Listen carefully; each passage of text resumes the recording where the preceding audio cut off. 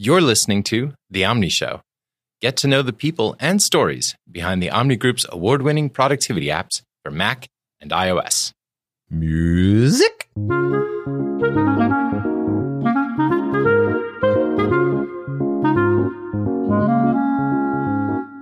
I'm your host, Brent Simmons. On the line with me today is Eric Bowers, who is a mortgage loan officer and an author. And we'll be talking today about how he uses OmniFocus. Say hello, Eric. Hello, Eric. So people may not realize, in fact, probably people don't realize that Eric visited the office some while ago. And when he came, he brought me, it's not a trophy exactly, or a plaque. What would you call that?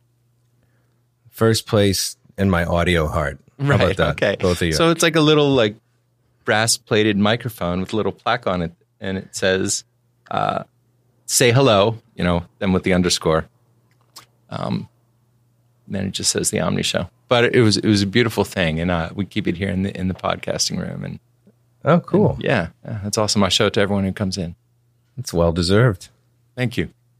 So Happy New Year. Welcome to 2020. Yeah, Happy New Year. Did you have a good Christmas and New Year's?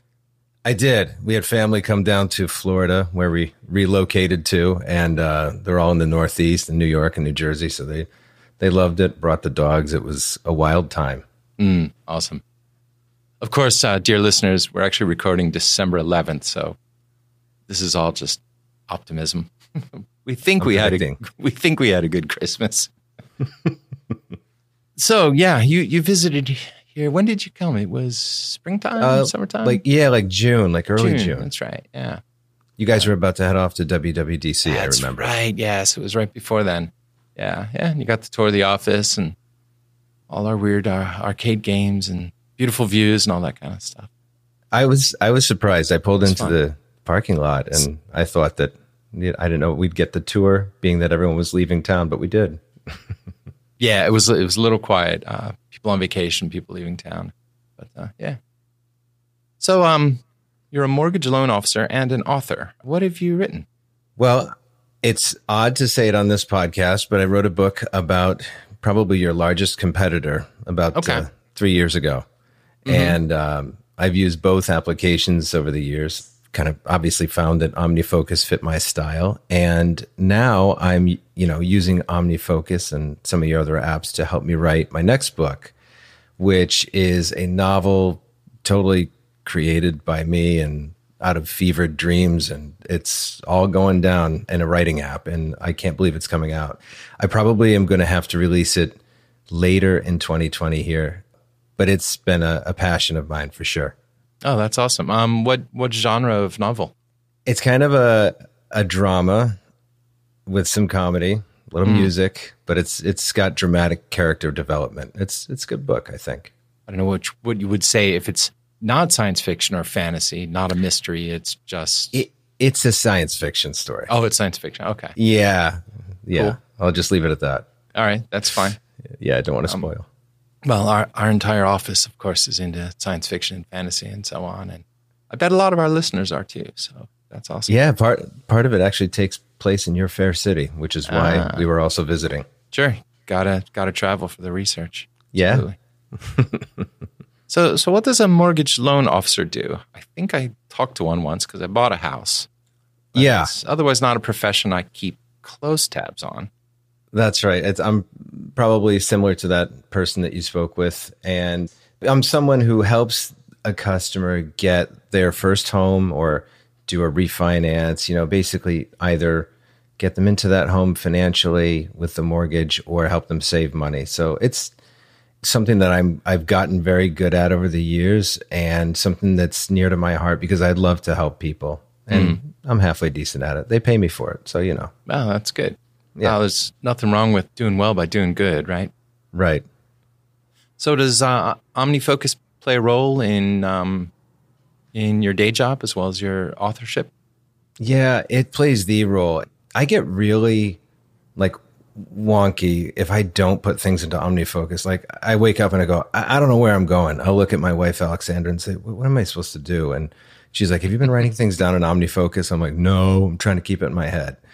So it's the nucleus of everything I do in my life. I put everything from customer leads in there, not overly sensitive info, but like, who should I be calling today? And do I need to follow up on an appraisal that's just come in? And should I reach out to that person?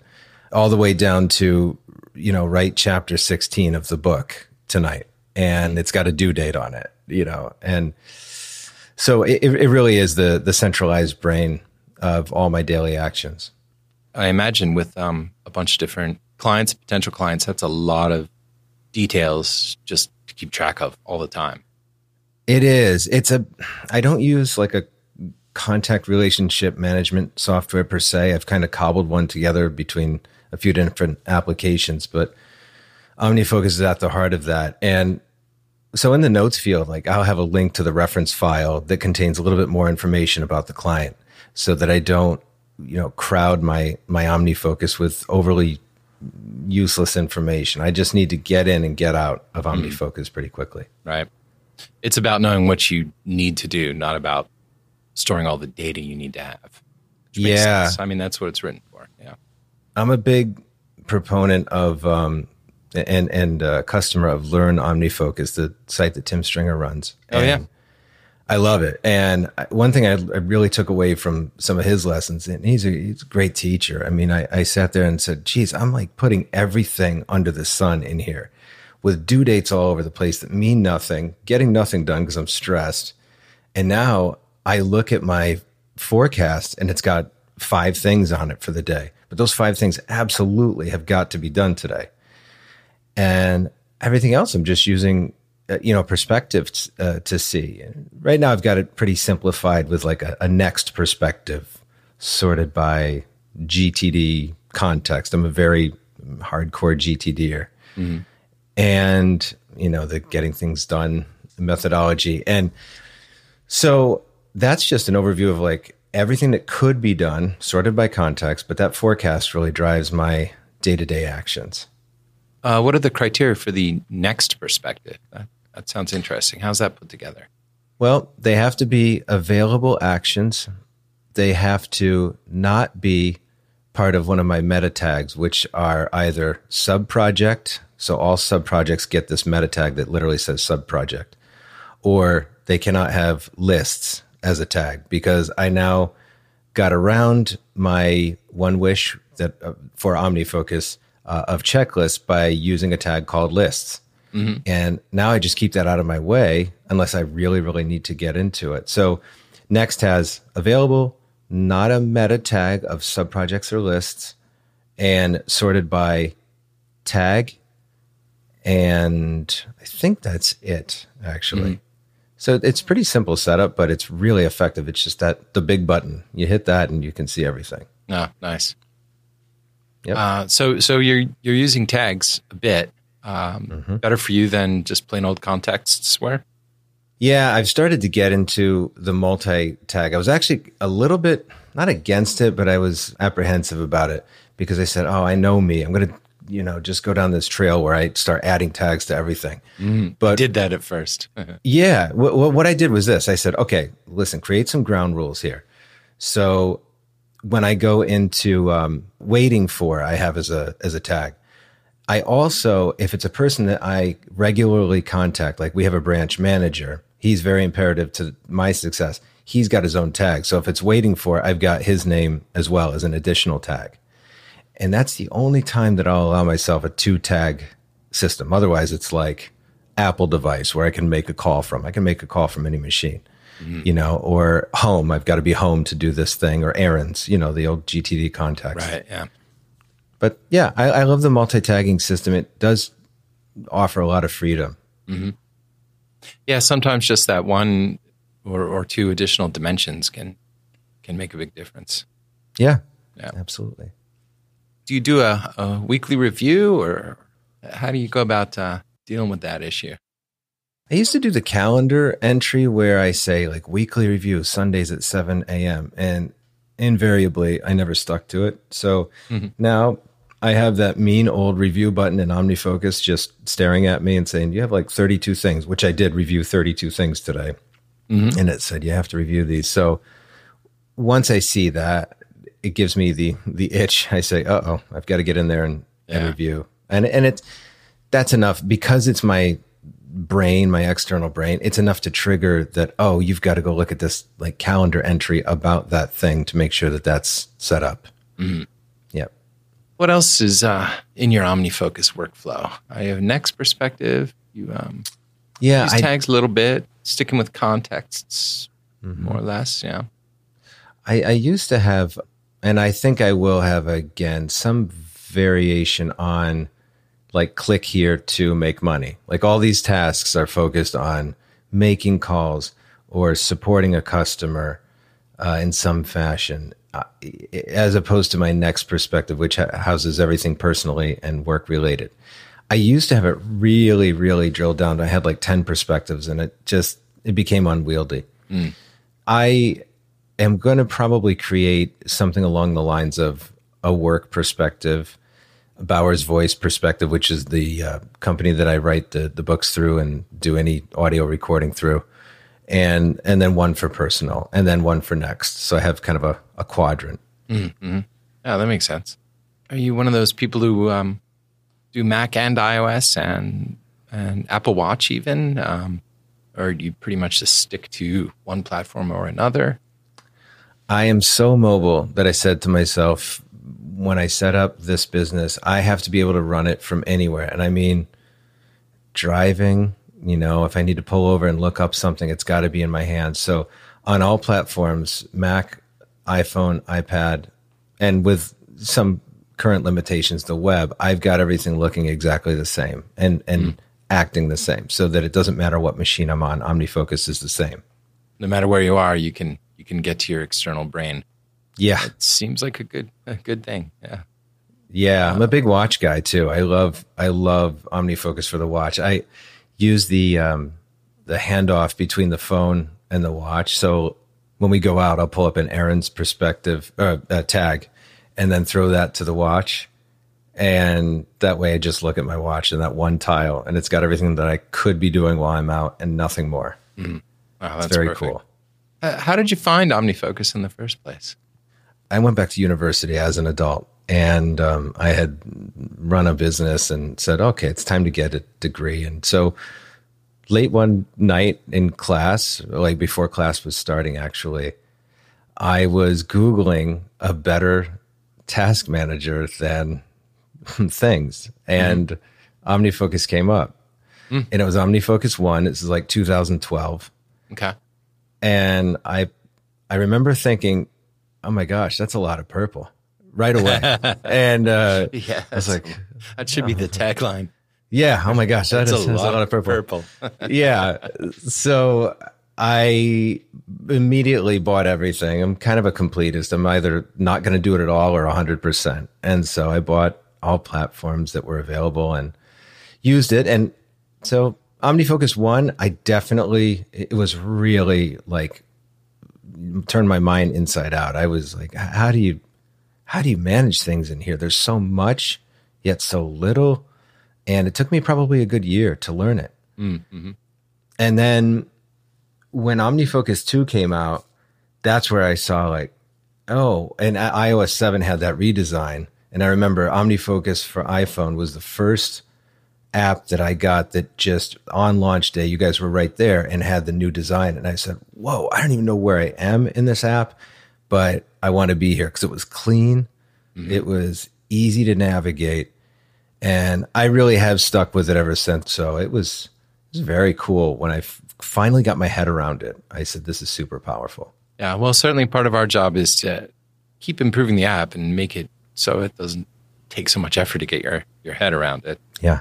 And part of doing that is having people like you on to help people about their workflows. So that's cool.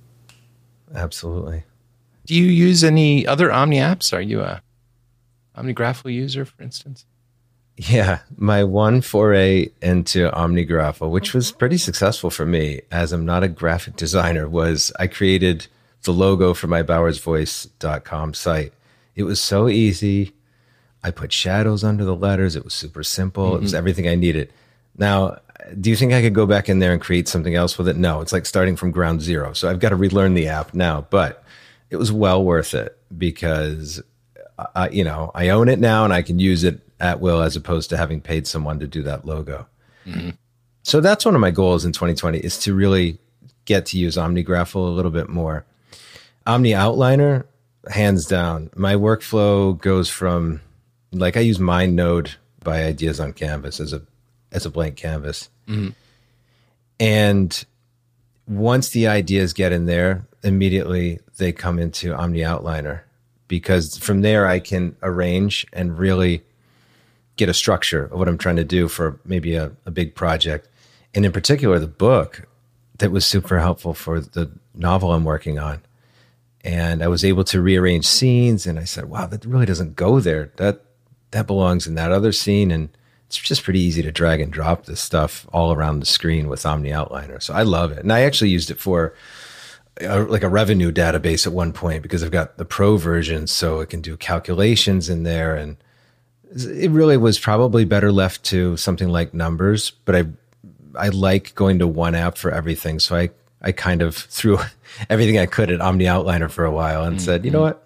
It's better as an outliner. Just leave it with words, not numbers. It handles that stuff, though. It does. And I think Ken may have said this publicly, that the app actually started because he needed something for budgeting. So yeah, it's perfect for that. Yeah, actually. And spreadsheets don't have expand and collapse, but it turns out pretty darn useful. It really can. I posted something on the Omni group channel there a while ago, a budget spreadsheet that I had created in Omni Outliner. And if I actually know I can find it. I'll send it to you if you want to post it anywhere. But oh, sure, that'd be great. It was really cool. OmniPlan is the one I'm still, after I think 3 years of ownership, trying to get my arms around. I found that it's not necessarily great for one person, because it's a little like bringing a bazooka to a knife fight. So I thought, you know what? I'm just going to buy it. I love you guys. I am going to be a completist. Yeah, I just didn't. I haven't really found a use for it yet. I think if I get that one big construction job in the sky, I think I'm all set for it. But until then, it might just sit there in my dock. Yeah, OmniPlan really is for project managers who are managing multiple resources, including multiple people. So it's such a cool app, but of all our apps, it's the one that really has like a specific profession in mind, I think. Yeah. Oh, and speaking of professions, I don't want to forget, the coolest use of Omni Outliner for me was when I was in Philadelphia recently. I was in a band, and I'm a bass player and singer, and I would write all the songs down that I had to lead sing, so that I knew that I had 2 jobs on that song. So I kept this database of really, classic rock songs within Omni Outliner. And that kind of saved my hide too on stage. I'd bring my iPad with me, put it on a musical, staff, and read my Omni Outliner to say, oh, next one, I've got to make sure that, I know the voice is in tip top shape. Right. Yeah. So classic rock, huh? What was the name of the band? Saloon Dogs. I didn't name it. Yeah, it was. I like the name though. It was fun. It was a good time. It was a bunch of great guys, but obviously I had to quit to move down here to Florida. Yeah. Well, whereabouts in Florida? I'm in Tampa. Tampa. Oh, okay. Yeah. So on the Gulf side, it's 81 degrees here today. Oh my. Yeah. It's miserable in Seattle today. Oh my. It's funny though. When we visited, I told my wife, I said, we visited Discovery Park, and I said, you could drop me off here and this could be my home. I love it there. I'm from upstate New York, so the latitude or what have you was very similar to where I grew up. Oh, sure. So yeah, it was like those cloudy days and water everywhere. Yeah. On a given day from my neighborhood to my commute to work, I may see Mount Rainier, 2 separate other mountain ranges, saltwater, and the Ship Canal and Lake Union. I mean, there's just so much. It's gorgeous. Yeah, here. It is. So we have a few listener questions for you. Rose Orchard asks, how many items are in your OmniFocus database? Well, I counted before the show, and I had 146 actions and 52 projects, but that's all going to get much larger because I just got employment with this new company, so I have to put some customer names in there. And so it's going to probably triple in size. Cool. Yep. So Josh Hughes asks, what's your favorite tip? This is just a general one, but Yeah. keep it as simple as possible so that you actually get work done. Mm-hmm. This is a tip for myself. I mean, I'm really, this is what I said when I dove into OmniFocus. But yeah, keep it simple. It can do so much. Make it useful.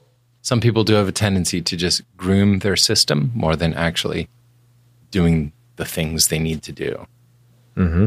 Yeah, and OmniFocus will let you do that, but that's a good tip. Don't do that. Scotty Jackson, another friend of ours, asks, what is the most surprising way that you found OmniFocus to be effective?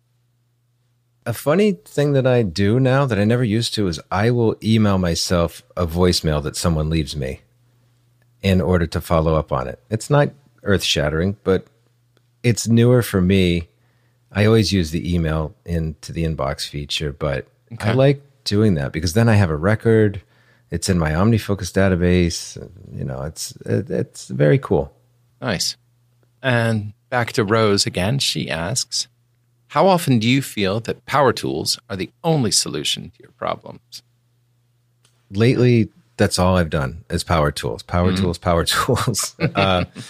My wife was so kind to buy me pretty much everything under the sun. I took down 3 unfortunately dying trees a week ago. That's a big job. Yeah, it was. And like, I'm a guy that lived in a city for the past 16 years, so it's not normal for me. So I'm getting very handy with the power tools. I've got a leaf blower. I was up on my roof blowing off leaves. Oh, yeah. Last weekend. That's crazy. Yeah, I got a leaf blower just a few years ago. And yeah, I go up on my garage. I have to leaf blow weekly, year round. Now, it's not leaves year round, but there are enough trees on my lot that there's just debris all the time. Yeah, it looks like that. I've got an oak outside. It's huge. And it's cut back from the house. But I mean, leaves, I think I'm going to have to be up there every week, maybe 2. But yeah. That's your basic recurring task right there. That is, I mean, if you want to see the ultimate recurring set of tasks, try owning a pool. There's weekly, there's monthly, there's yearly. And it is like a needy little friend. If you turn your back on it for one moment, forget it. It's going to cost you a lot of money. So I take it you have a pool at your new place? I do. It's sitting 10 feet from me. Yeah, I love it. It's great. We've got a jacuzzi pool, but it is constant maintenance. And so OmniFocus definitely helps with remembering to do all that. Yeah. What? I don't even know. I've never owned a pool. What happens? It just gets dirty in some way. Does algae grow in there? Or yeah, I was going to say the 2 dirtiest words that you ever want to hear as a pool owner are algal bloom. Algal bloom. Okay. Yeah, if you keep the chlorine too low, forget it. You got a green pool. Oh man. So I hated chemistry in school, but I'm apparently a chemistry major, you know, in my 40s here owning this home because that's all it is. Chemistry and biology. Oh, forget it. Chemistry, biology. Yes, the whole mix. See, pH balances and all these things, but it's doable. I've got it down to a system now. Algal bloom would have been a good name for for the band, rock band. Oh, yeah. Absolutely. Yeah. Absolutely. When you're singing, back to the band, when you're singing, what's your favorite stuff to sing? I mean, maybe it is classic rock, or maybe that was just a fun thing you did. What do you love to sing? I was born in 1977, so grunge was my era. All that stuff. Alice in Chains, that was always my favorite stuff. But if we're doing classic rock, I'm a huge Police fan. As a bass player and singer, I got to tackle Sting. Sure. Yeah. Little Cream, little Jack Bruce in there, little classic rock there. Love that stuff. So blues based and a little new wave. That stuff is cool. Oh, we have similar tastes. Yeah. I was lucky to have moved to Seattle right as grunge was starting to become a thing. And it was a great time to be in the city. Oh my gosh. To this day, I still love the music. My personal favorite might be Screaming Trees. I love Mark Lanigan. Oh my gosh. Yeah, that's a voice right there. Yeah, I tried to convince the band to play Nearly Lost You. They weren't having it. Mm-hmm. I love that song so much. Yeah. And what is that? Sweet Oblivion song? Yeah. Oh, man. It's so much fun. It's Dollar Bill. Yeah. But I mean, really, if you're, 14, 15 years old and you're listening to Dirt by Alice in Chains over and over, your mom probably should step in and say, what's going on? Yeah.